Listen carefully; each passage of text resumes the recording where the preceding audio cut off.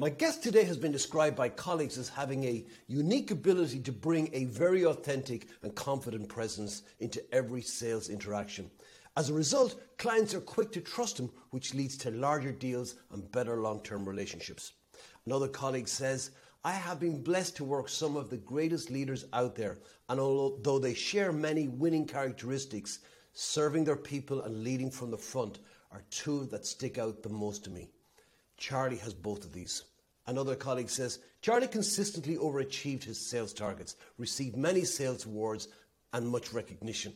I can't say enough good things about Charlie. And finally, Charlie has a charisma that is rare in someone his age. Charlie Locke, you're very welcome to the podcast.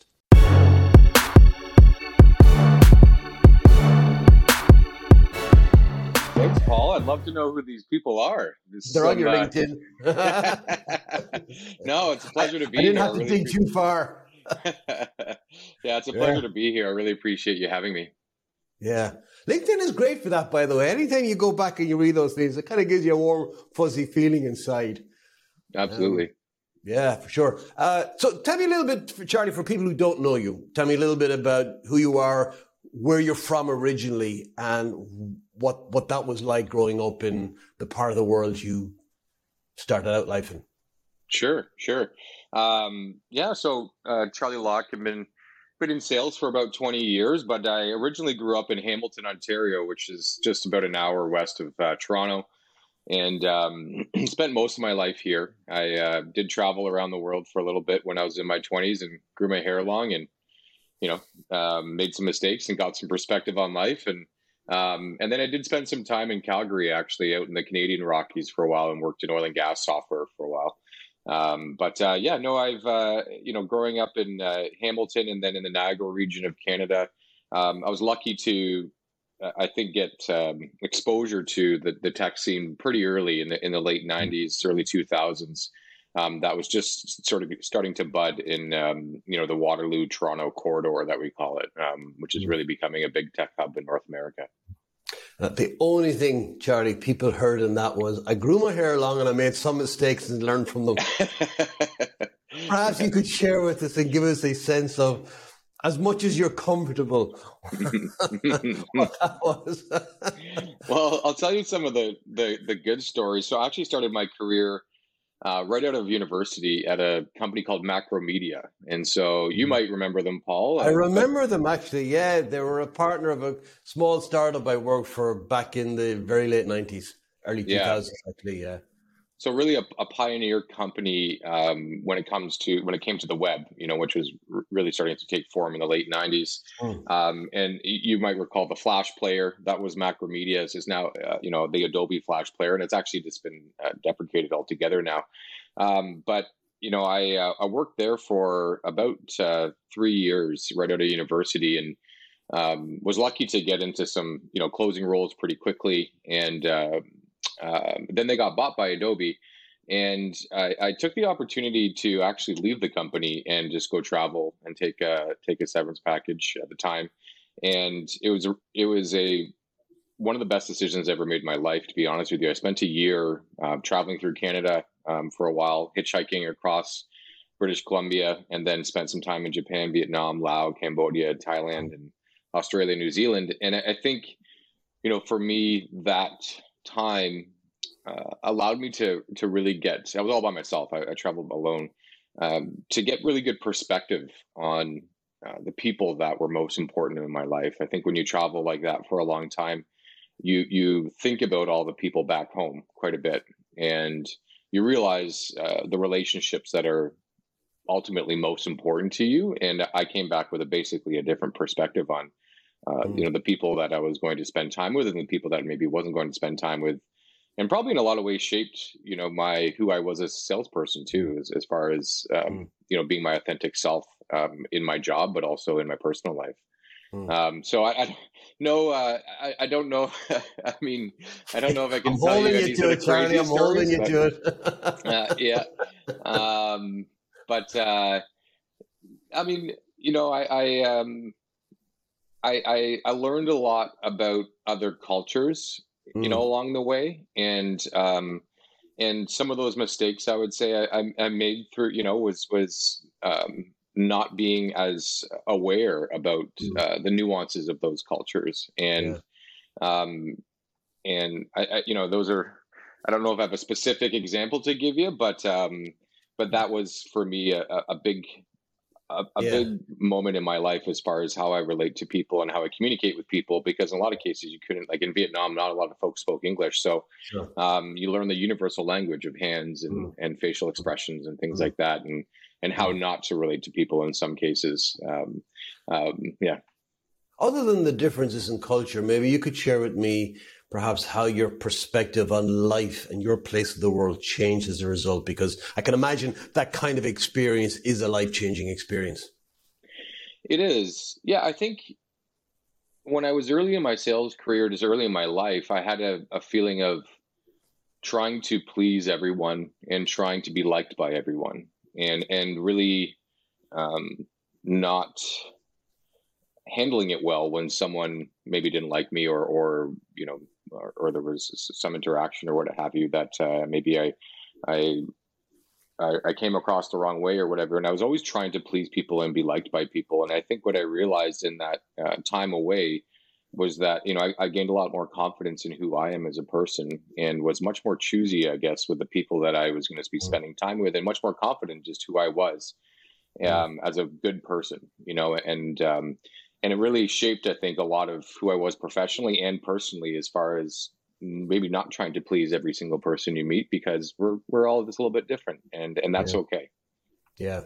So maybe then talk to me a little bit about your early life experience in terms of who and what influenced you the most, even before you ever got to travel. Yeah, it would be my two people in my life. My father, who started a direct sales company, kind of like Avon, in vitamins and makeup. He started Shackley Canada out of his kitchen in the early 70s. And so I got to see him build that company from just himself to 300 people by the mid 90s. And and I think for me, what I learned from him was the value of. So I would go into his office every day, and not every day, but I would go into his office, and he would bring me around and introduce me to various different people. He was the president of the company at this time when it was pretty big and all that sort of stuff. But he knew every single person's name.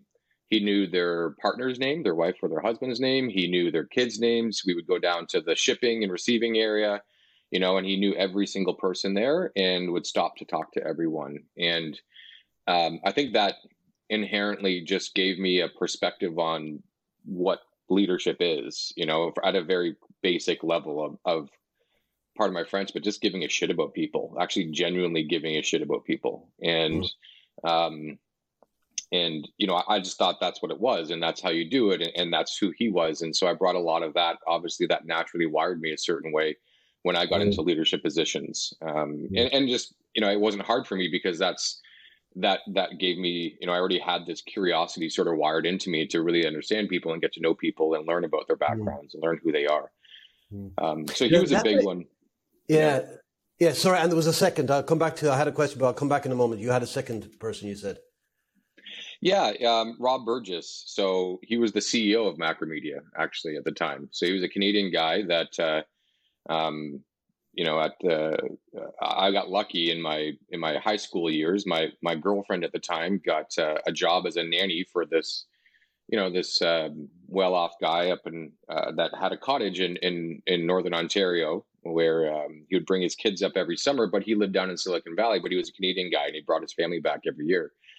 So I was 19 years old, not really knowing what I was going to do in my life in 1999, and I got to pick the brain of a CEO of a Fortune 500 company, and basically said, how do I get to be where you are, and what was your journey like, and learned about his whole path from rags to riches, and he was extremely influential on me, mainly because he said start in sales.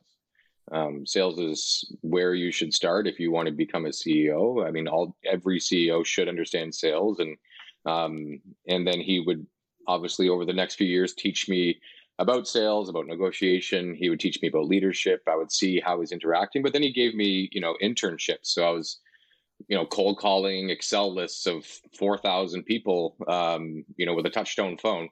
That was that was the tools I They were had the back in days. 1998. So, Yeah. yeah, he was incredibly influential. To put me on this path of Mm. tech and sales. Yeah, that was quite a fortunate happenstance Absolutely. for any young person to have. The fact you recognized it though as well is kudos to you, because that's the kind of thing that you might look back on and go, I wish I'd made more of it. But it sounds to me like you really did. He did really make an impression on you. You just something you were talking about earlier when you were talking about your father and the fact that he knew everybody's name and their partner's name and their birthdays and was clearly liked by people. I can almost visualize him. I'm not met the man, but like I can visualize somebody in that, going around and talking to people about their day and chatting to them and just making sure they were okay. Yeah. And you watching this would have given you a sense of, he's your own model. That's how you interact with people, but you didn't have the benefit of the hard knocks that he would have had having started on his kitchen table.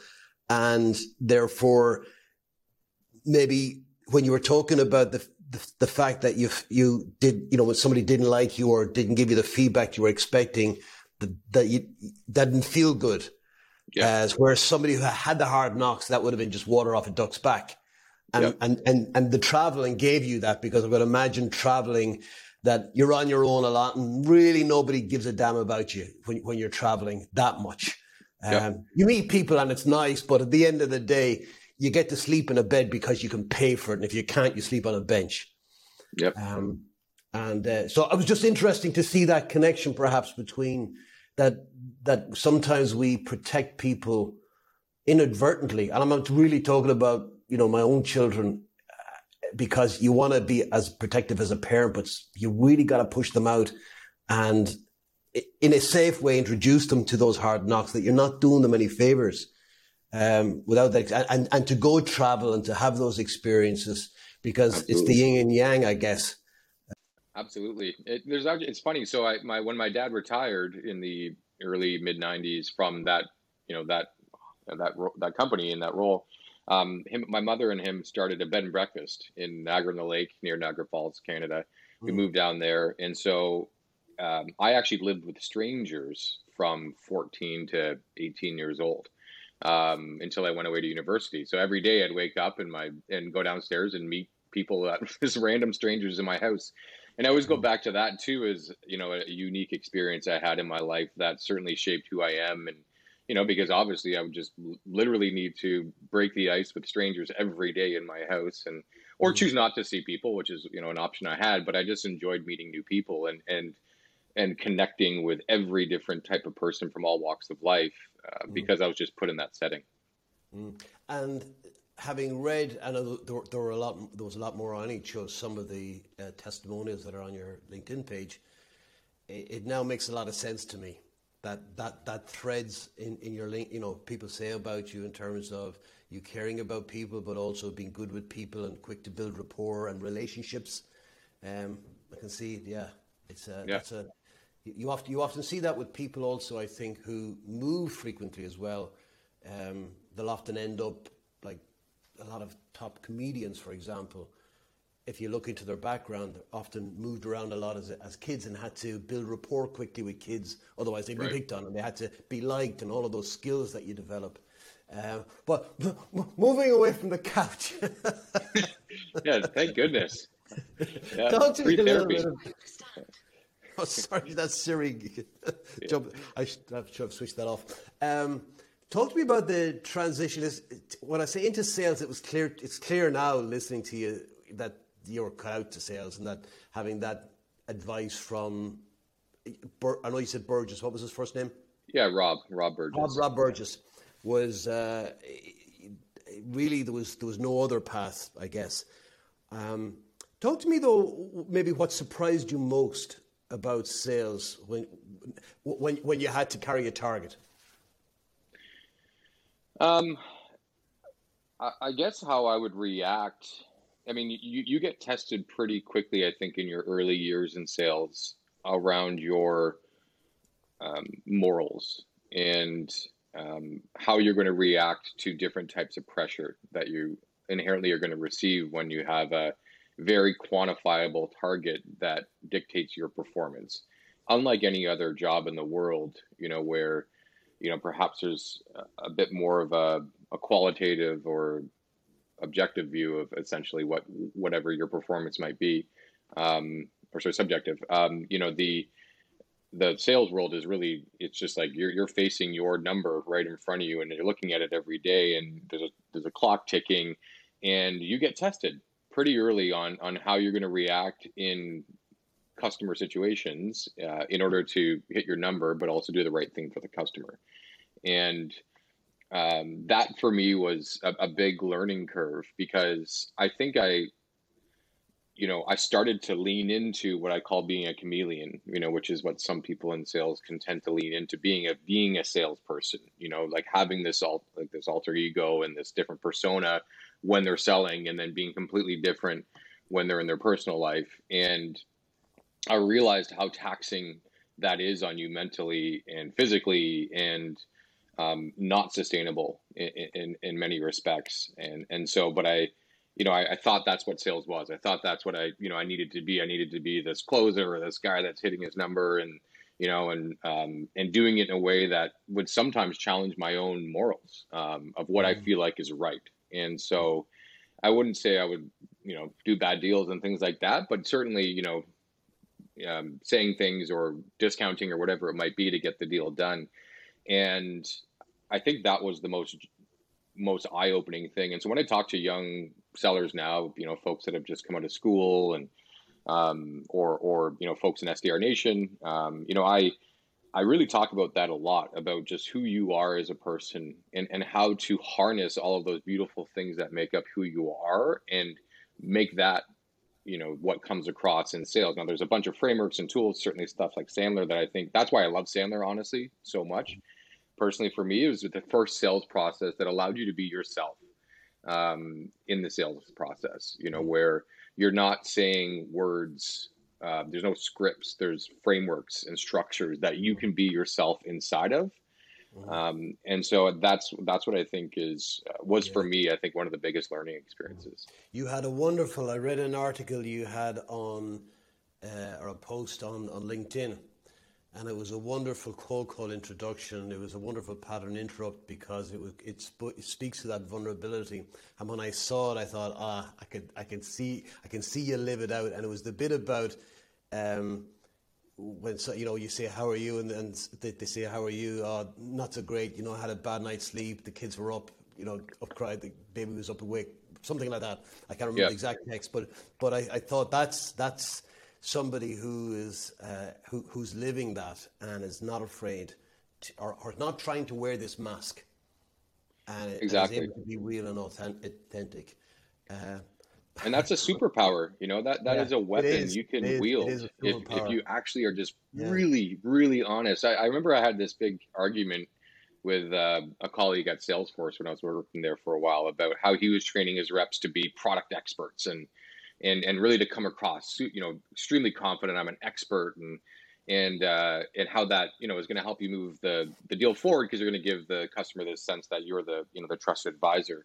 When, what for me, it just wasn't reality, though, because we weren't. We had so many different products we could sell at Salesforce, and most of the team, the members, were in the early stages of their sales career. To sort of try to get them to pretend to be someone else was extremely difficult, and then would just come across rife with inauthenticity and reduce the trust. Where, I remember a story, one of my first week at Salesforce, and my rep was just so nervous on the phone. He's like, I have this conversation, this deal conversation coming up. Can you come on it with me? And he was telling me about why he's nervous, and he's trying to pretend like he knows what he's talking about, but he just has no idea about all the tools and everything that Salesforce can provide, and he just doesn't get it, and he's really insecure. And I said, don't worry, man, I'll show you how you can, let me show you what it can be like. And so we get on the phone call with the customer, and the first thing, they said, how are you doing? And I was like, oh, you brought in my manager, Charlie, here. And I said, yeah, hey, how are you? Nice to meet you. So just so you know, this is my first week at Salesforce. I don't know that much about the product, to be honest with you. I've been in sales for a long time, and I've used Salesforce myself, and I've been in your situation as a customer. But I just started here. I moved away from Calgary, came back to Toronto. I'm actually sleeping on an air mattress right now because our bed hasn't even arrived yet. But I just wanted to set that context so that you understand. And the look on my my sales rep's face was just stunned. I was like, "How the hell you don't know? You're telling them you don't know anything about the product. You just started the company and you're sleeping on an air mattress. Like, why would you do that? And I think I just really wanted to give an example of how by doing that you can actually just build a great relationship and a trusting relationship, a relatable relationship with people, and it just removes the filter, right? It just allows people to be much more comfortable telling you what's going on. Yeah, it's when they see you as human and not a role. That's Exactly. when you cracked it. And it's amazing because people come into organizations as a human, and then somehow or another they end up putting on this suit. And what you're saying is there's no need for the suit. Just be yourself. Now, obviously, there's a line in terms of how you conduct yourself, but the philosophy of just being yourself and being relatable is such a powerful thing. It really is. Talk to me then about this journey from sales rep to manager. Some people I've spoken to found that a difficult transition. They were good as reps. They stepped into this other role that was strange to them, and they took time to find their feet. I was curious to know what it was like for you. Yeah. I think for me, I think every person as an individual contributor goes through a phase of having great managers and having poor managers. And I was lucky to have a couple good ones. I was unlucky to have a few crappy ones. And I think for me, when part of my motivation to get into leadership is I felt like I could take all the great things from my great leaders that I've worked with in my career and my mentors and things like that, and um, and really showcase those types of lessons that I learned from those managers, but also take the things that I didn't like about other managers and change the way leadership should be done. And for me, a big part of that was fear-based motivation versus reward-based motivation. And I think a lot of leaders over the last leadership in general, I think over the last 15 years has really started to move much closer towards reward-based motivation, where it should be. Inherently, I always say, people get into sales because they like the idea of going after some carrot. They like the idea of getting paid differently than the person Mm. next to them. And and when I got into sales in the early 2000s, there still was a lot of fear-based motivation that was going on. Mm. You don't hit your number, and then this was going to happen. Don't do this or whatever. And it just didn't work for me. And it wasn't just like it didn't work for me. I could see how it didn't work for other people because I was just like, this is at odds with who these people are. Most of the population is motivated by fear. But in sales, I think most of those folks choose sales because they like the reward. They want to be able to go after that carrot. And so it was just at odds with who these people are. Why would you lead a group of people that are mostly reward motivated with fear? And I think for me, that was the exciting thing that I really honed in on when I was early in my managerial career. And certainly, yeah, there was a lot of learning moments for me in the first few years of how to build close, genuine relationships with your team, but also hold them accountable, and but not using fear as that motivator. But that was the thing that I was on a pursuit to change. I wanted to change that. I wanted to change how how you can motivate people because I saw way too much fear motivation in the world. Yeah. I'm wondering if there's a line here between, and what we're talking about is extrinsic motivation versus intrinsic, because I can imagine if you talk to anybody who's been successful professionally, what drives them, very often you'll hear fear of failure. It's like there's this, a fire in their belly, a fire under their ass, whatever it is. But even the language is one of moving away from something or a place that I don't want to be in. And that's intrinsic. That's what kind of gives them energy. Yeah. I'm wondering if it's even a good idea to take that away, because that kind of intrinsic motivation, you didn't put it there, but it's a powerful source of energy that then what you're doing with the extrinsic is shaping that with the rewards in terms of where to direct the internal energy. Is that what we're talking about? Absolutely. And, I shouldn't say that fear as a motivator from an intrinsic perspective, to your point, is a great motivator. And in a lot of ways is, what motivates me as well.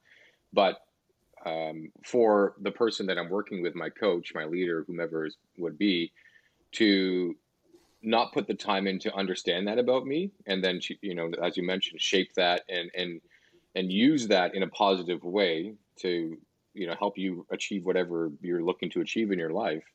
But not putting the time to get to know me and understand that motivator, but layer on fear on top of it, from an external perspective. To your point, I think that it's at odds, right? It's because it's a very selfish move if a leader's to, use fear without really knowing me. It's just like, you don't know me, man. Or, if actually unfortunately, I haven't had many women as leaders of mine, yeah, so that is a great point, I think. And in a lot of ways, it's just because they haven't spent the time to actually get to know your motivations.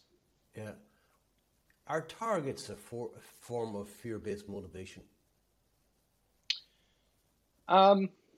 They certainly can be used that way. And I think targets are a really tough thing. They're usually, very rarely. I mean, at a company like Salesforce, it was a machine that had been running for 10 to 15 years when I got there. And there was a algorithm and a bunch of really smart people behind it that, set the targets so that they could hit the numbers, but also allow people to be successful. But most companies don't have that privilege of that historical data. And so you're not building targets based on historical data. Typically, you're basing it more so on what we need to do in the future. And it's tough, because you have a board, you have venture capitalists, you have investors, and whoever are asking you to hit these numbers. And so you have to make that happen in some way or another. But if you don't have the strategy or the execution around hiring enough people, a good go-to-market strategy, what have you, you might just set targets that are too high. And so it's in a lot of ways, those targets aren't real because of that.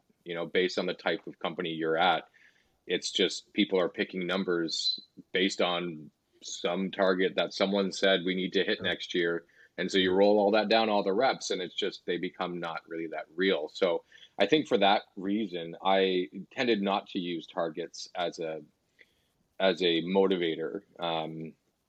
I tended to use learning as a motivator, and, yes, we want to hit our targets, but I'm looking for you to be doing this every month. And this is maybe numbers, maybe your metrics, but this is, for me, it's just learning. Are you getting better? Are we actually putting things to bed that we know were struggles in the past and you've figured it out and you've learned it? And as long as you keep doing this, the numbers will come. They will always come if you continually keep learning. But if you try to shortcut that with just saying like hit your numbers, and the person's here on the learning scale, it just never is going to happen. So it's a hack move that basically everyone ends up losing. Yeah. So what you're saying basically is if you manage the inputs, the outputs will take care of themselves. Exactly. And obviously inputs are activity-based metrics and things like that are important, but inputs need to be core competencies, skills and behaviors that you're working on with your rep. I guess what I'm hearing is that it's not either or, because you do need to have targets, and also whether they're even input targets in terms of learning, because if somebody is not pulling their socks up and not making the effort to learn and not growing and also not making their targets, then there's going to be a very difficult conversation, and there should be some fear around that, because that's just realistic. So it's not a case of either or, it's really a case of where do you focus your energy. The targets are there, but really the emphasis is on the inputs. And that then the outputs really are the exception rather than the guiding rule for Have you organizations. have you heard about getting it done and doing it right? Have you heard about that quadrant before? No, please tell me.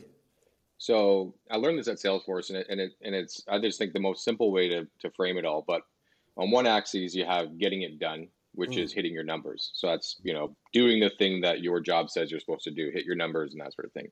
Doing it right is doing all the other things that are perhaps inputs into getting it done, but how you're enabling yourself, how you're acting, how you're how you're adopting with the culture, how you're putting in your inputs from like a daily perspective. Are you working hard? All these intangibles. And so in the top right quadrant of that, when you look at that graph, you would obviously think about getting it done and doing it right. That's where you want to be. You want to be hitting your number and getting there the right way. And in the bottom left is not doing it right, not getting it done, and you're in a bad spot. Now, if you're in that spot, you can ask your reps just to get it done, but maybe not the right way. mm, Just like hit your number. I need you to be in the that I don't really care how you do it, and if you're doing it the right way, I just need to get to your number.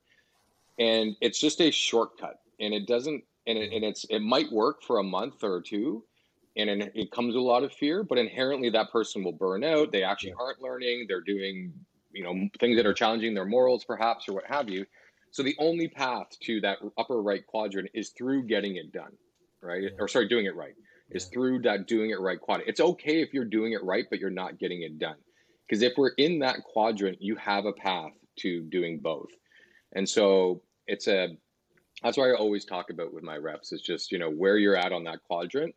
And, some reps, I can see them hitting their numbers perhaps, but not doing it the right way by stepping on other reps mm, to get there, or by doing shady deals, mm. or I know that the way they're doing it isn't sustainable. Maybe their territory is good, but they're not actually, there's order taking, they're not actually doing discovery well, or what have you.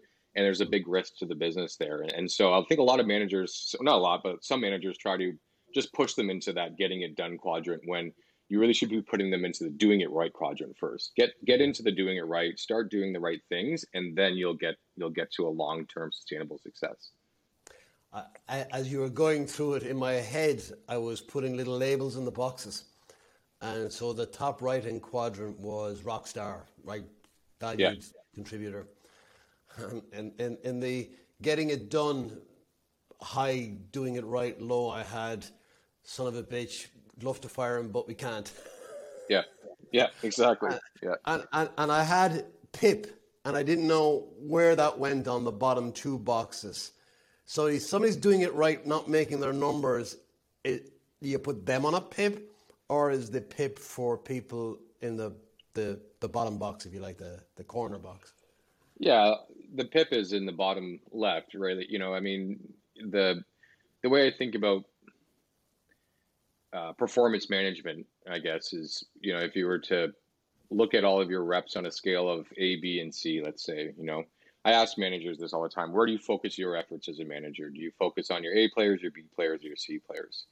And typically, most people say they're Bs or they're As. Um, and for me, I've always believed that it's our job to focus on the Cs. And really, what I'm trying to do there is either move them into B and move them out of the bottom left of not doing it right and not getting it done, but just doing it right. Like, just can you learn? Can you be coached? Are you self-awareness? Are you resourceful enough? Can you actually start to figure this out on your own? Um, because if you do, there's enough competition in the Bs that As just naturally bubble up. Mm. But I'm really honed in on those Cs because essentially I'm trying to see if you can move to a B. And if you can't, then we'll have to put you on a PIP. And so most of my focus is there of just like moving C. I just don't want anyone in my C bucket. I want to move them into Bs or move them out of the business. Mm. And I'm really there. I'm trying to figure out is like, can they learn? Can they learn? Can they be coached? Can they actually just get better marginally every day? And if they can, they'll eventually get to a B or an A. That's a really interesting concept, because if you're to look at that purely from a numbers perspective, from a rational perspective, you'd say you focus your time on your A's and some on your B's, because just purely, a 5% increase in performance in an A is going to deliver far more than a 5% in performance in a C. right? So just purely based on numbers, you'd say that's where you should focus. But what you're saying is that, that will kind of take care of itself, the A's and the B's. It's the C's is really it's a holding pattern, temporary place that maybe nobody should be there for more than 3 months, because you're either going to coach them up or out. That they're in the wrong role. They're not bad people. They're highly competent in other areas, but just this is not right for them. And to do that sensitively, that's a very humanistic approach to management.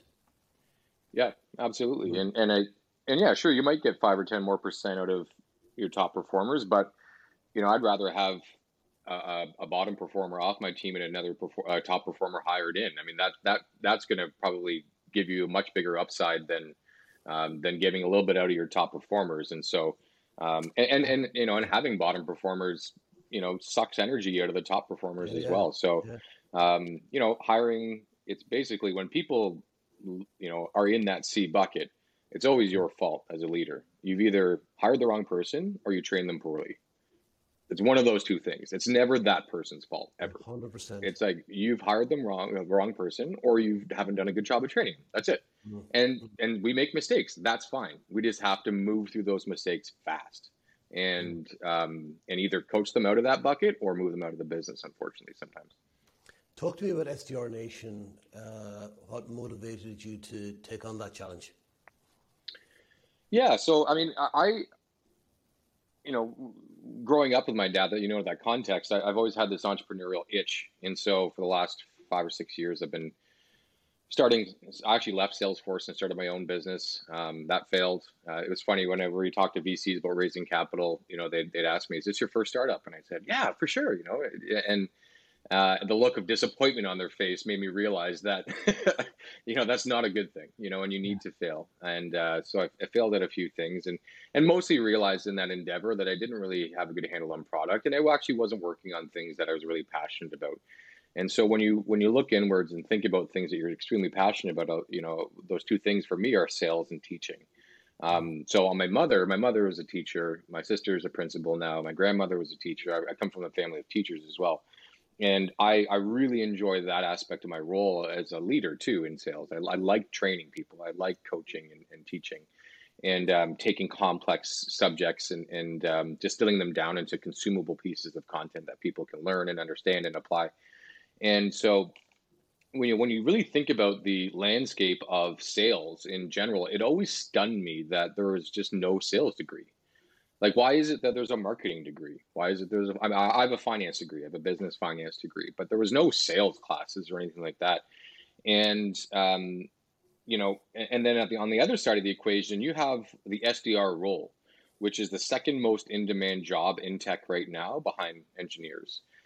And yet people that get into that role usually have 0 to maybe a little bit of selling experience at some, Best Buy or something like that. Maybe they've been in some other company before, but they typically don't have any sales experience.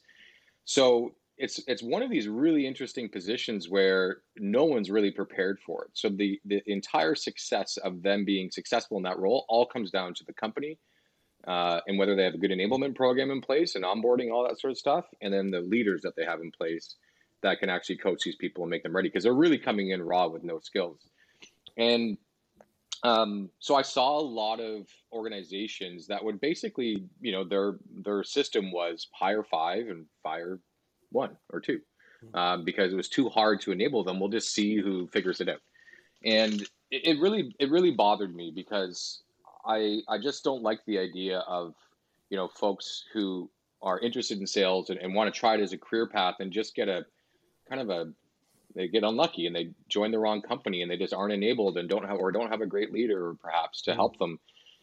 Or there's the nature of the company. It's a startup and the CEO is running sales. I mean, that's just very common. He's got 2 AEs, 2 SDRs, operations. I mean, it's just hard to have someone focused on that one role. And so, we wanted to build a school, essentially. Myself and Michael Galliano, him and I are close friends, and he's one of the best sellers I've ever met and worked with. And so we looked at all the different ways that this is being tackled right now, this problem where there is no school for sales. There's actually no training. There's no enablement. And, there's a lot of boot camps coming up right now, which are great. I think these are great things that are happening in sales boot camps where you can get certified and they get you jobs, and then things like SB Academy and FlockJ and pre-hired and all things like they're great boot camps.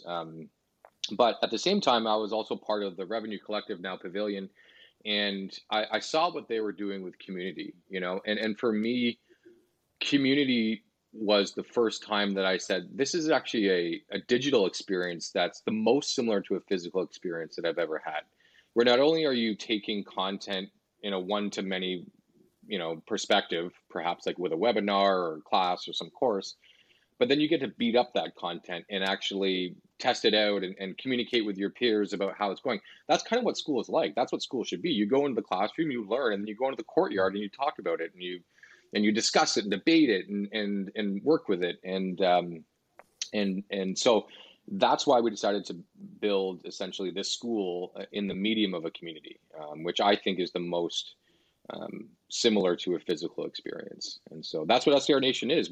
I just want to make sure that every kid coming out of university or college that wants to try sales has a support net. And for the most part, most of the folks in SDR Nation are at small companies, where those companies can't afford an SDR manager, and they're trying their best to make it work. And you can't really blame the company, but we just want to give that person a support net to make sure that they can learn and be successful, perhaps because they're not getting it from their company. Yeah, I love the concept of it. I love the idea that it's a community.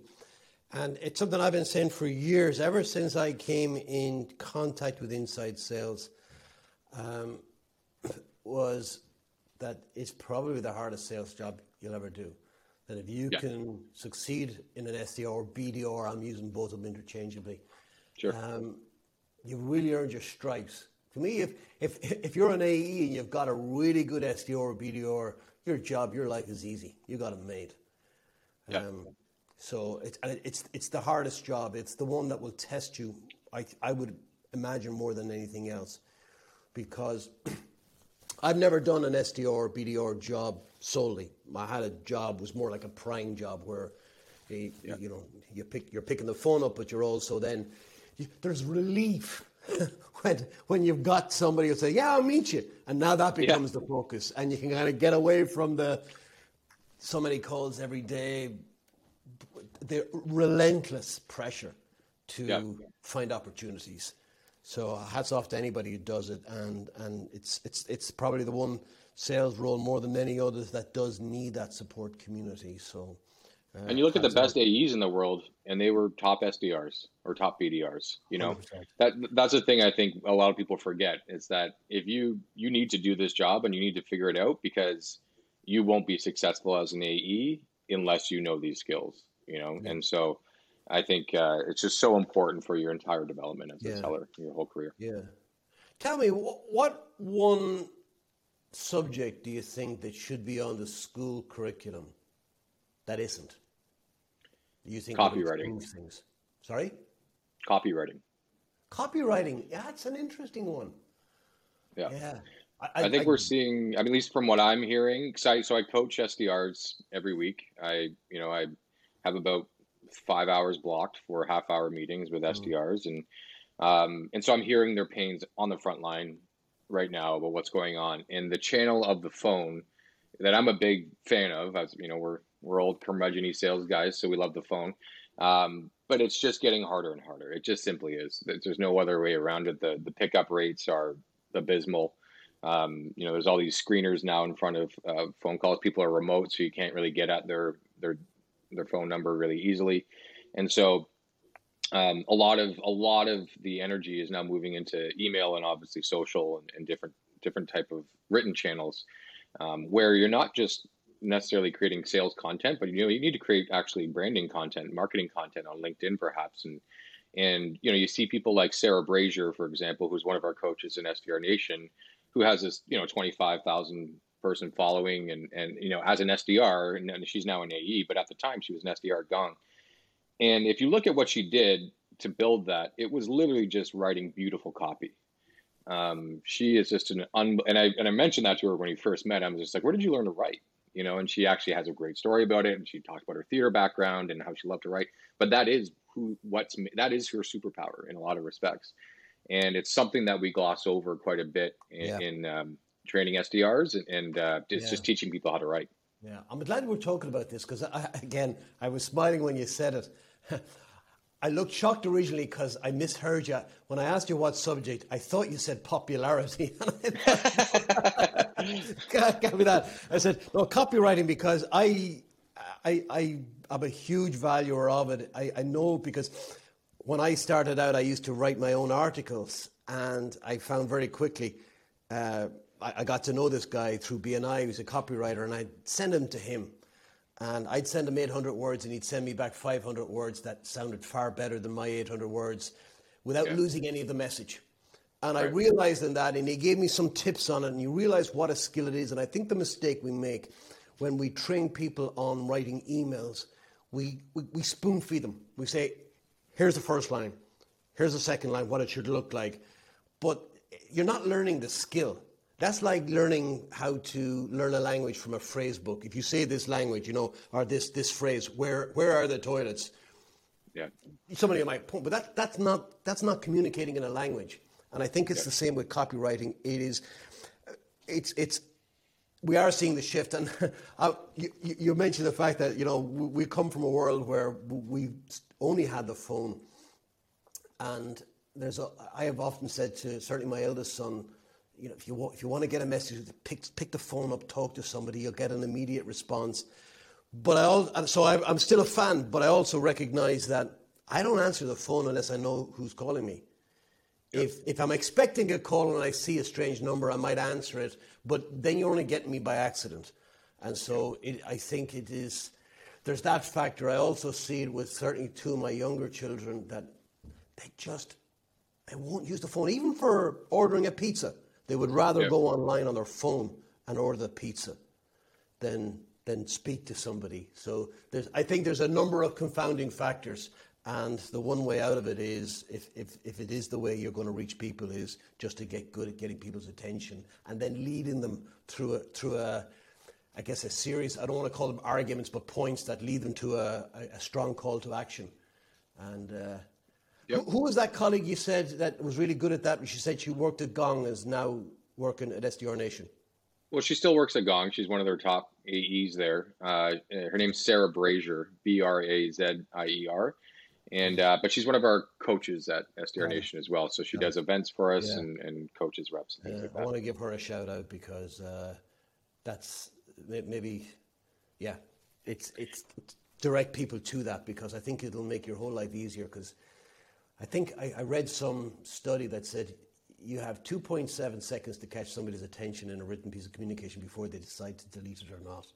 Right. And I remember doing this on a slide, and it says you have 2.4 seconds to decide whether you're going to delete it or not. You cannot get to the end of that sentence in under 2.7 seconds. So it is interesting. Good one. I like that. We'll add that to the list of things that should be on the school curriculum but aren't, that would make people's life a lot easier.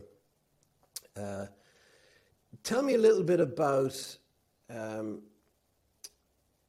what's next for you in terms of where you want to take SDR Nation, what you'd like to be in 3-5 years' time. Yeah. Ultimately, the short term for us is to start structuring the content and building more courses and bringing partners in. So we've been very careful.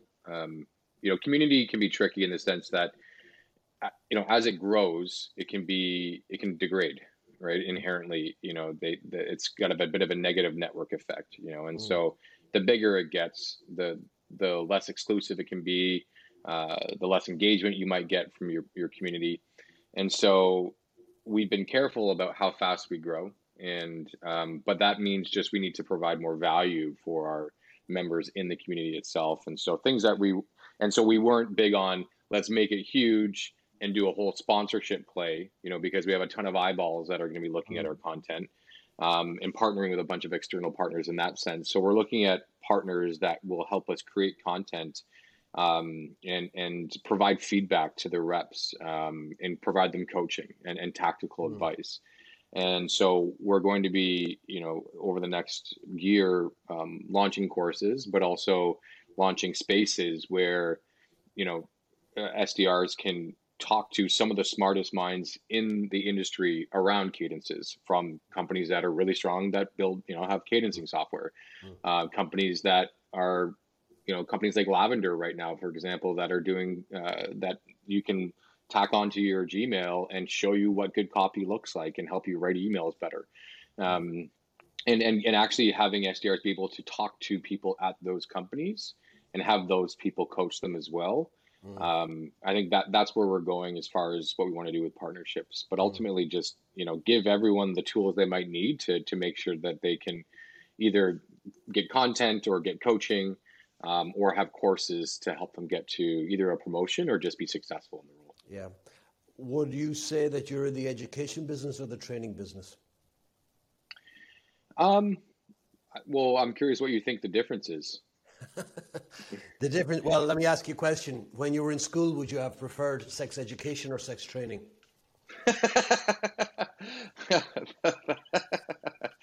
That's a good analogy. I think in that sense, we're in the education business, because, and I'd like to move it more into the training business, because I actually think that's where the rubber meets the road, where we could, I do cold call review meetings with folks where they bring recordings of cold calls and we actually listen and give you direct feedback on that sort of things. And that's, to me, is like training. Like, you're going to come out of that with tangible things that you can use. And the coaching, I feel like, is a little bit of that as well. But ultimately, I think it's tough to do that at scale.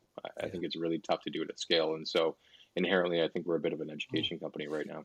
I'm curious to know if you find the remote virtual education bordering on training, if that's a barrier, a hindrance or a help? I think it's just what it is now.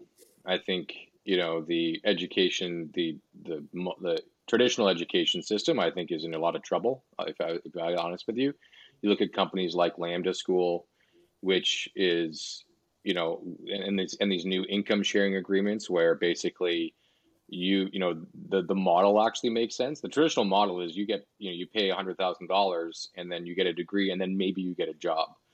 Where Lambda School, for example, says you don't have to pay anything, and then we'll give you the training, we'll give you the education. Then when you get a job, you pay us a percentage of that job. And so, is it like that in Canada? I know it's like that in the States. It's very expensive to go to college. Is it like that in Canada?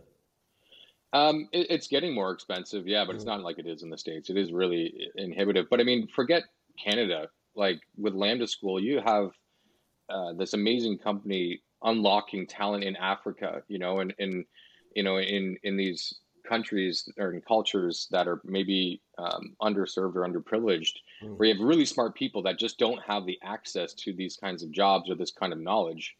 And so it's breaking the whole traditional education system where people are like, I don't know if I need to go to school to pay $100,000 and maybe get a job at the end of it, when I can go to Lambda School and I can be getting paid $90,000 perhaps in 8 months.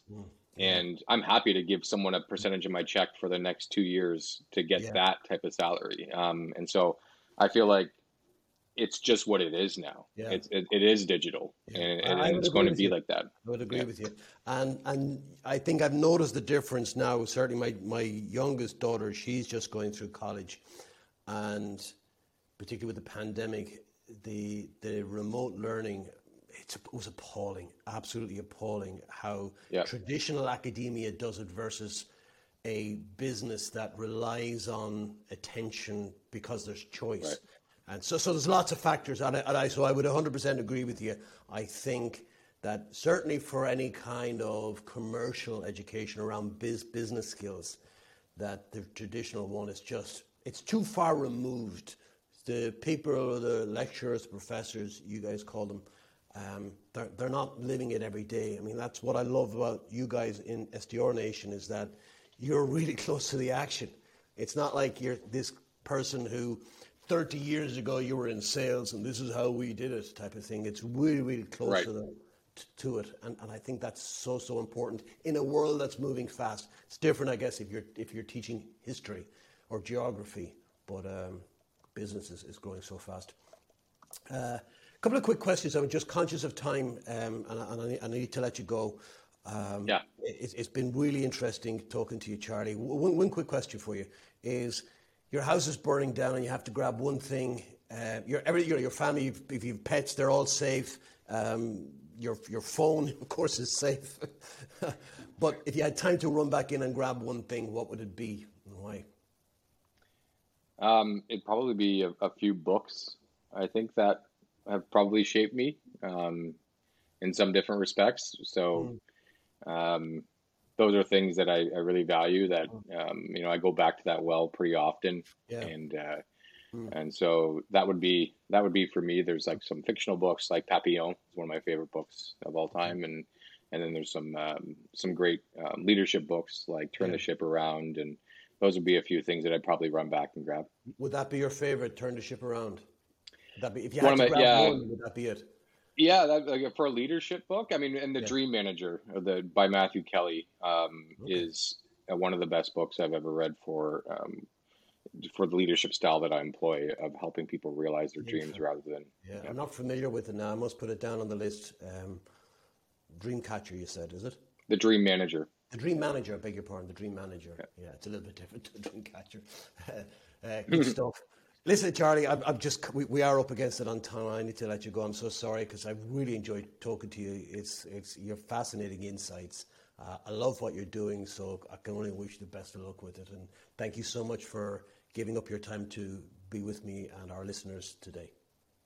It was a pleasure, Paul, and I really thank you for having me on here. It was great to get to know you a little bit as well, and I really appreciate the opportunity.